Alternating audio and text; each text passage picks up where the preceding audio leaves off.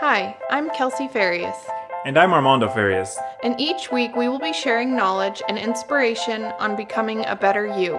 Feeling down, defeated, or looking at how to better yourself? We got you. Already successful? Great. Let's help you achieve even more. Sit back and get prepared to hear about overcoming challenges related to self-development, such as mental health, relationships, goal setting, personal growth, fitness, and dream building. Welcome to Self-Love Sit-Downs. What's up, everybody? Welcome to another episode of Sit Down Talks. Small, bite-sized episodes to help you throughout your day and to help motivate you to achieve your goals.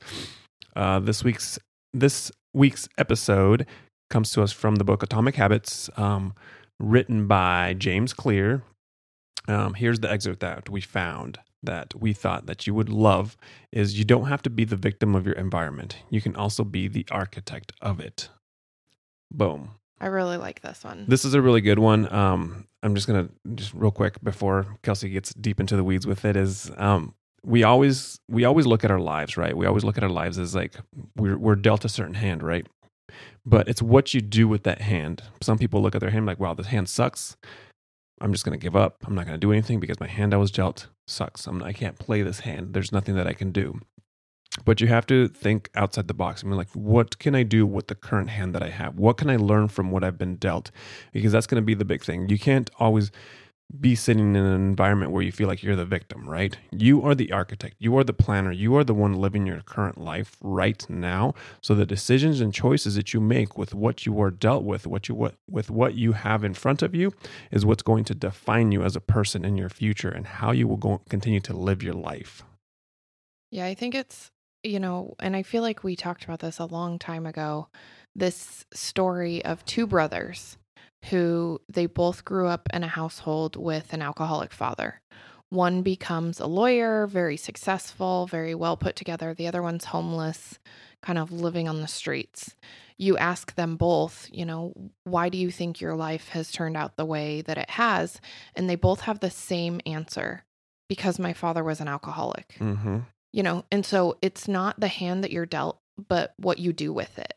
And I think this speaks really heavily to me, specifically in the sense of, my parents, I'm one of 4 kids, and we didn't have a lot of money growing up, and my parents were working their asses off. They really did the best that they could, but watching them stress and struggle with finances, it really did something to me to where I told myself, I don't want that life. I do not want to stress and struggle to that level like they did. And so instead of letting that become my crutch, it was my catalyst to live a different lifestyle, to not have our kids see us struggle and have to make tough decisions when it comes to finances, And so I think, people can all, just like I said, you use it as your crutch or your catalyst. You get to make the decision. And I'll tell you this, when maybe you're the first one, like my sister just graduated college. She's the first one to graduate from college, and was that the easy road? Usually it's the harder road because you haven't seen somebody else go down it, right? That path hasn't been paved for you. And so you're kind of the creator of that path. And that doesn't mean it's easy, not at all, right? It's usually harder, but anything worth having is going to be hard work, right? And so I just really, really love this quote because I'm really, really big on this myself is, everybody has the same 24 hours. And I get, I'm not saying that every situation is, I get that a single mom with 3 kids, her 24 hours look different than a 22-year-old, right, with no kids and, fewer responsibilities. So I'm not saying, but I am saying that as a society, we have so many resources and there's so many things out there that it's very possible for you to live the life that you desire. You're just going to have to do the work. And that's the hard part, is a lot of people don't want to do the work, but that's what makes, the winners from the losers is the work that's done between, point A and point B. Yeah, I know for me, when I think of that, I think of my parents. My parents were born and raised in Mexico. They have a 6th grade education. My grandparents weren't able to put them through school any further past 6th grade because at that point you're going into a middle and a high school that you have to pay for. In Mexico, everything is paid. There's tuition for everything. There's no public education, at least during their time. I'm not sure what it's like now. And they made the decision to, even with our 6th grade education, they came to a new country.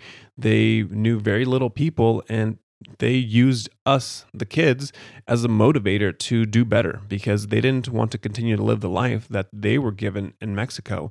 And can you imagine going to a new country? You don't speak the language. Maybe 1 or 2 people that are there already. And now you're going to have to build your life with your 4, 5, 6 kids that you have, right? Can you put yourself in that scenario? Would you be able to do that? Mm-hmm. A lot of people can't because you know what? I was dealt this hand. I was born in a third world country, so I'm going to stay here. I'm going to continue to live this. Now, I'm not saying that living in a third world country is a bad thing because you can still live a super successful and fruitful life, but sometimes you have to step out of your comfort zone. Sometimes you have to do the things you don't want to do in order to have the things that you want.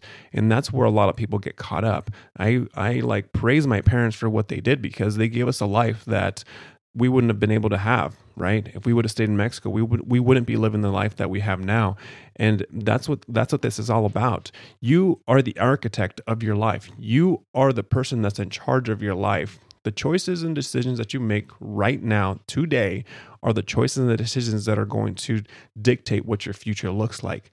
So I want you to sit down and really think about it. Are the choices and decisions I'm making right now, today, are they helping me get to where I want to be? Are they helping my family? Are they helping the people around me?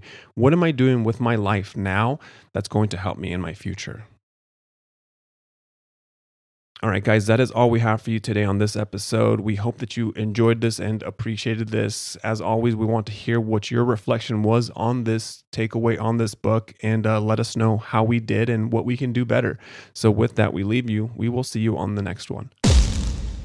Thanks for listening to this episode of Self-Love Sit-Downs. If you liked this episode, please leave us a review. In the world of podcasting, the only way to climb the ranks is by receiving feedback via comments and ratings, in return, reaching as many people as possible.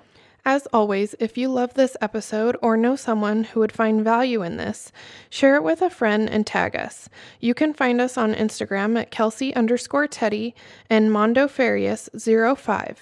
For any additional feedback, you can email us at selflovesitdowns@gmail.com.